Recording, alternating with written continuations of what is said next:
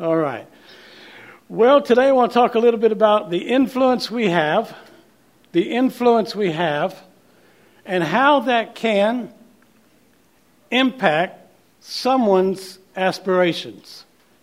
How our influence can impact what somebody aspires to. And sometimes this is a formal thing, and sometimes it's such a subtle thing, but it's so much a real thing, especially in the life of Christ followers. When I was growing up, all my high school and my early years of college, I only wanted to be a baseball player. Seriously, that was all the thought I gave to my future. That's all I was going to be a professional baseball player. That was all my preparation. But throughout my high school years, there was a lady in our church, and she would often say to me, "No, not a baseball player, a teacher." And that was so easy to dismiss because I never was comfortable standing in front of a group of people and giving a talk. And now for 30 years, I have spent most of my time standing in front of people giving a talk. Still not comfortable with it. In fact, I knew this was our church home when the first Sunday I was here. Marty talked about his dependence on his notes. And if you think Marty's dependence on his notes, I will show you dependence on notes. Because I was influenced by a quiet little lady that would just often say, "No, but." So if you would, find Psalm 73. Psalm 73. You still all right out there? Okay, all right. Psalm 73, and you have a note sheet in front of you, or maybe you downloaded it from the web, the email. Psalm 73, here we go. Verse 1. Surely, what a start. Surely God is good to Israel, his people. To those who are pure in heart. Now that's a good statement. God is good to his people. It just stands alone. It's a complete statement. That could be all we need from this chapter is that verse. Surely God is good to his people. But verse 2, and it actually begins with the word but. But as for me, my feet had almost slipped. I had nearly lost my foothold. For I envied the arrogant when I saw the prosperity of the wicked. They have no struggles. Their bodies are healthy and strong. They are free from common human burdens. They are not plagued by human ills. The writer's looking around. And he's driving to church and he sees his neighbor's car is still in the driveway. He gets to sleep in on Sundays. And then he thinks, I bet he doesn't have a check in his pocket like I have written out to the church. They have more time and they have more money than I have. No wonder I saw them coming home from the Caribbean last summer with a tan, and I came home from Arkansas with a flat tire. That's what he's seeing. Stuff like that. Been there? Verse 13. He goes on in those next verses to really describe that. But let's move on to 13. Surely in vain I have kept my heart pure and have washed my hands in innocence. Surely in vain I've done the right things. All day long I've been afflicted, and every morning brings new punishments. This writer is concluding, it costs to honor God, and it pays to ignore him, like they're doing. But then there's a big turn with verse 15. Having thought those thoughts, look at verse 15. If I had spoken out what I was just thinking, I would have betrayed your children, he's thinking to his heavenly Father. You know, if I'd have started saying what I was just thinking, I would have betrayed your children, Heavenly Father.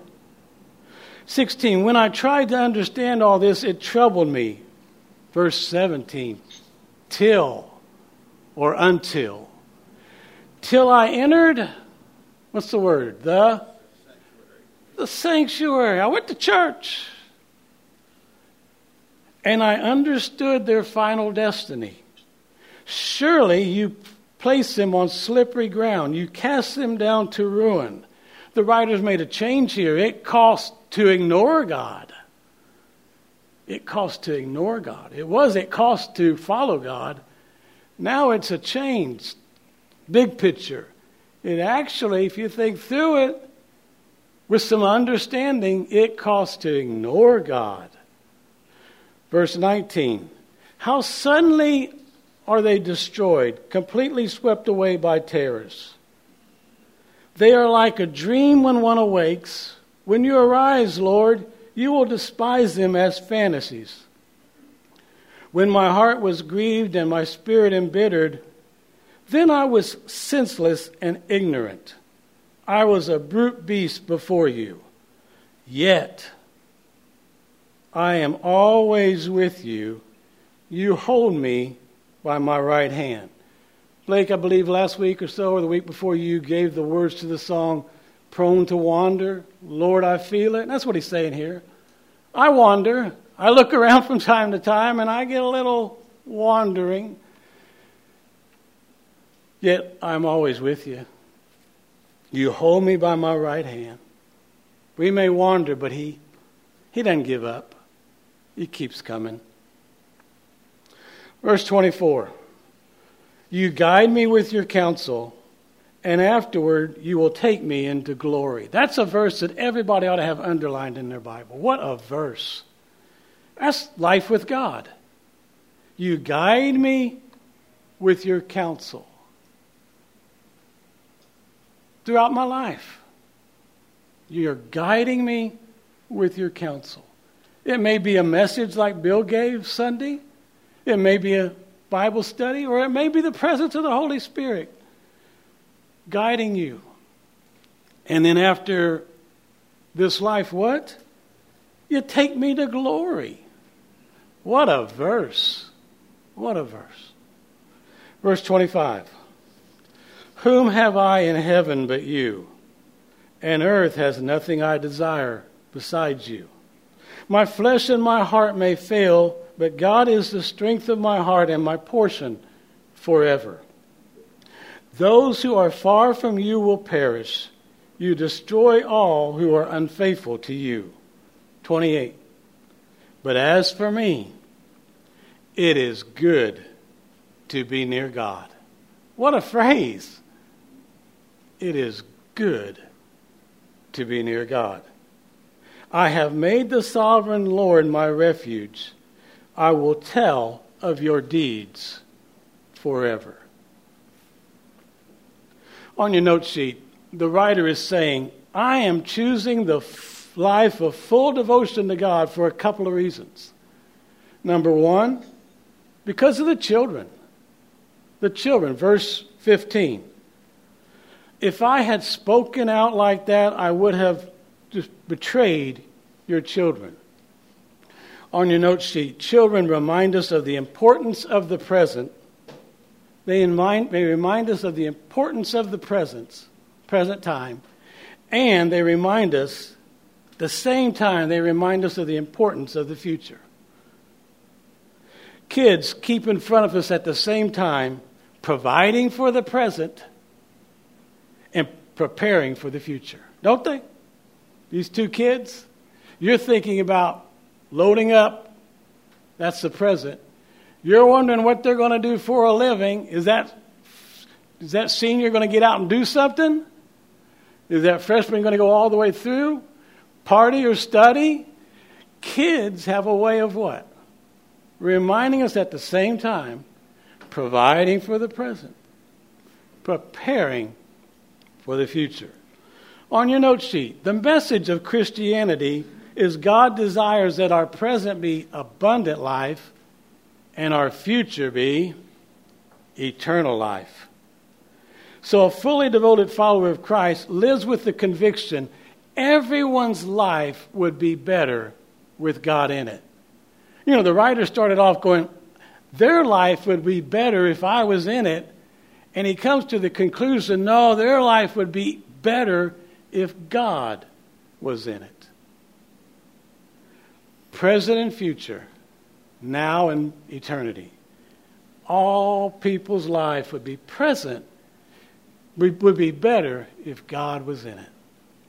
So for the children, that impact we have on God's kids, whether they're ours in particular, or they're Blakes that we see running around the church, or someone coming in for the first time, we stay faithful because of the impact we can have. No, not a baseball player, a teacher. Just a little word from a little lady. Second reason this writer has concluded that to choose a life of full devotion to God is the only way to go. Number 2 on your notes, because being involved in God's work brings clarity to life. Being involved in God's work brings clarity to life. Verses 16 and 17. When I tried to understand all this, it troubled me deeply. Why are they doing so well and they seem to ignore God? Till I entered the sanctuary of God. Where? Till I came to the sanctuary of God. Then I understood. See, coming on your note sheet, coming to God's sanctuary helps us to determine right from wrong. It helps us to distinguish the good from the bad. And it even helps us to discern the best from the merely good. Choosing a life of full devotion to God brings out our most noble aspirations. What's wrong with wanting to play baseball forever? Because it doesn't last forever. But the impact as a teacher, as a servant, providing financially, providing technology and equipment, so that somebody, whether they're 8 years old or 88 years old, hears the right word from the good Lord at the right time, that influence does last forever. Being a part of a congregation brings clarity to life, and it inspires our most noble aspirations. Now, you may not go into ministry, but you are in the ministry. Whether you are flying, chaplaining, a chaplain, diagnosing something out here for financial markets, you're still in ministry. In fact, you're probably the Bible most people are going to read before they ever pick up the Bible. Marty has said so many times since Debbie and I have been here, what people see is often an unclear picture of who Jesus really is. You have a chance to give a clear picture just by the way you do your work, by the word you choose to say, and sometimes the words we choose not to say. Ministry is not a church vocation. Church vocation is to prepare the people for the ministry. And most of that is outside the church house. But coming together gives us inspiration and instruction for that. On your note sheet, as the church, being the church, as a church, we must create a culture that is so rich that we walk with one another through all the twists and turns of life together. So that whenever somebody comes our way, the culture of the church has to be so rich that when somebody comes our way and they're struggling, there's hope. Just walking in, there's a feeling of hope by the way that we walk with one another through all the turns of life together. Whether somebody comes our way and they're wrestling with the loss of a loved one, financial mismanagement, divorce, substance or behavior addiction, sexuality, raising a family, managing their career, anything and everything, whether they need correction or they need encouragement, that richness of how we walk together can inspire and deliver hope. Hope. If you want to change people really and change society, it starts with changing a heart. Now in church we call that what? Evangelism. But you can't just have an evangelism, you have to have the educating in God's Word. And teaching about the presence of the Holy Spirit, we call that in the church discipleship. But then there's another critical component. Somebody's heart begins to get changed. Somebody begins to hear the Word of God and sense the presence of the Holy Spirit. But the thing that really puts it into action is the loving accountability of the community of faith. And we call that fellowship. And it's not a staff person's job to do fellowship. We all create the fellowship. But that provides the accountability to a heart that wants something better and having heard the Word that can provide something better. What's the accountability? It's what happens in the hallways. It's what happens in the classrooms. It doesn't happen looking at the back of somebody's bald spot. That's inspiration, but accountability, it's the hallways. It's the ministries we do together. Debbie and I chose to return to Oklahoma City because of Crossings Church. We've kept an eye on Crossings for many years from afar. We grew up in Oklahoma City, but we left in 1990 to go to seminary in Kansas City, Missouri. The summer before my seminary classes began, I was hired by Pleasant Valley Church. In the 1990s, Pleasant Valley began hosting the Global Leadership Summit. After I left Kansas City in 1999, I continued to bring leaders from the churches where I was serving back to attend the summit. And being from Oklahoma, I checked the Global Leadership Network membership list to see what church in Oklahoma City hosted the summit. This is when I first started reading about Crossings Church. And I began sending pastors that I knew in Oklahoma City to Crossings as the host site. Last year, Debbie and I were in a stage of life and ministry, and it's not retirement, by the way. We're just seeing what God has next. We were in a place of life and ministry that we strongly considered coming back to Oklahoma City. So I began to thoroughly read the information on the church website. I was so inspired by your emphasis on relevance, congregational life, love for all people, and Jesus as a hope for each person and our world. And I especially admired your description of church membership and your statements about doctrine. We're here because of this church is still committed to the educational environments of the church. A church dedicated to ample access to God's Word and ample access to developing relationships. All right, back on your notes, back on your Bible, verse 3 and 4. Back in your Bible, verse 3 and 4. Got to get Gene to lunch. Verse 3 and 4. For I envied the arrogant when I saw the prosperity of the wicked. They have no struggles. Their bodies are healthy and strong. You know, a loose paraphrase of verse 4 could be, their bodies are tanned. They've been hanging out at the beach. Tanned bodies can get our attention in inappropriate ways.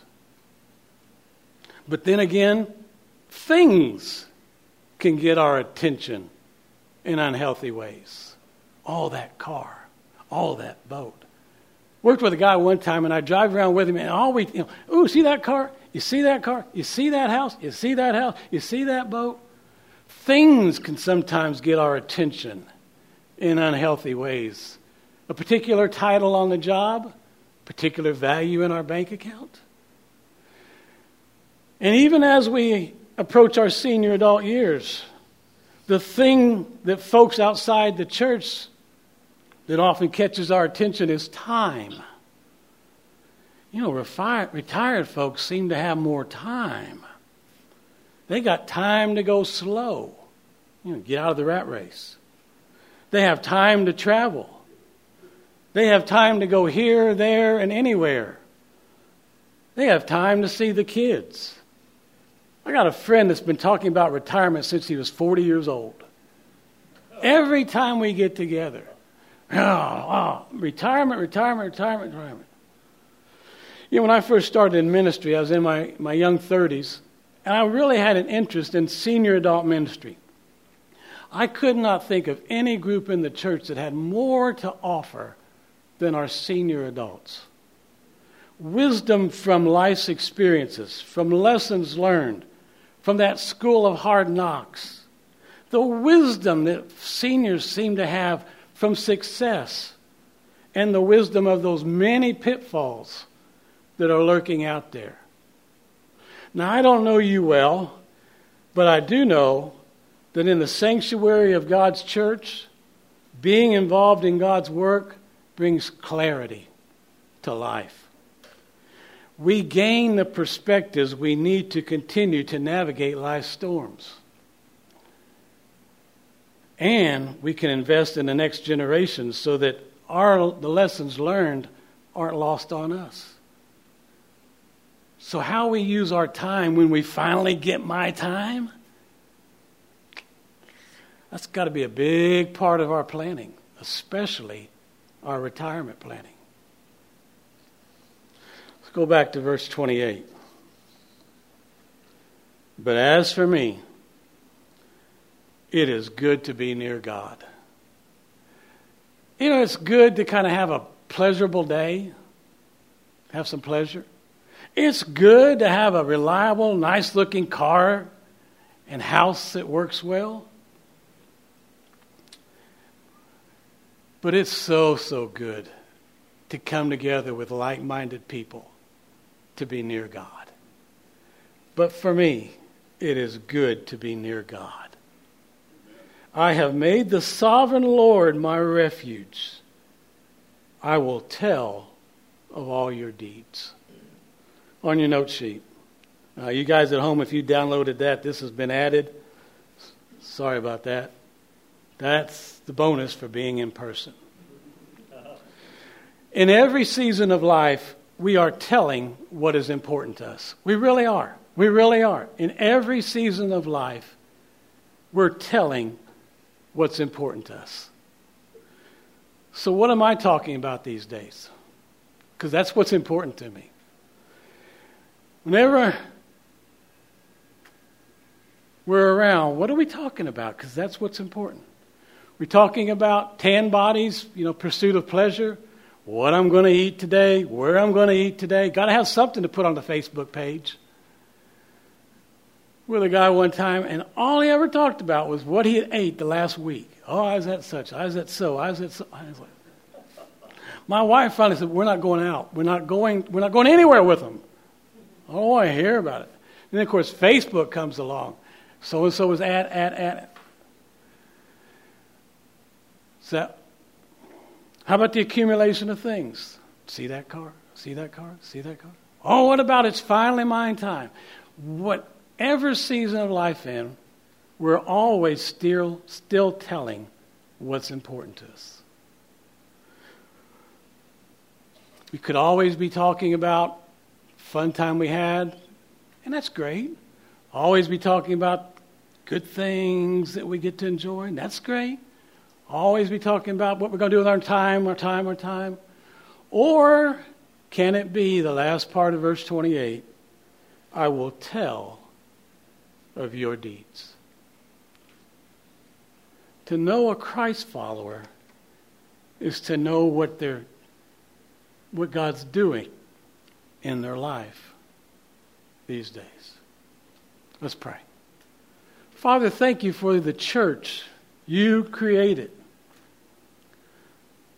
and the powerful opportunity you give us as your church. We can change somebody's career aspirations by a kind, gentle word. We can prevent somebody from a terrible, terrible mistake, sometimes by a timely, stern word. We always need somebody who's come to your word all week long in prayer and proclaiming before us, thus saith the Lord. And then, Father, thank you for your written word that we can go to. Like the Bereans, we can check out to see what is true and right And then we live that word as we cross paths in your house and as we cross paths with the people you bring into our life each week. Sometimes at the store, sometimes at the ball game, most often on the job and in our families. Father, we thank you for influence that can impact somebody's life because we understand it is good to be near our God. In Jesus' name we pray. Amen.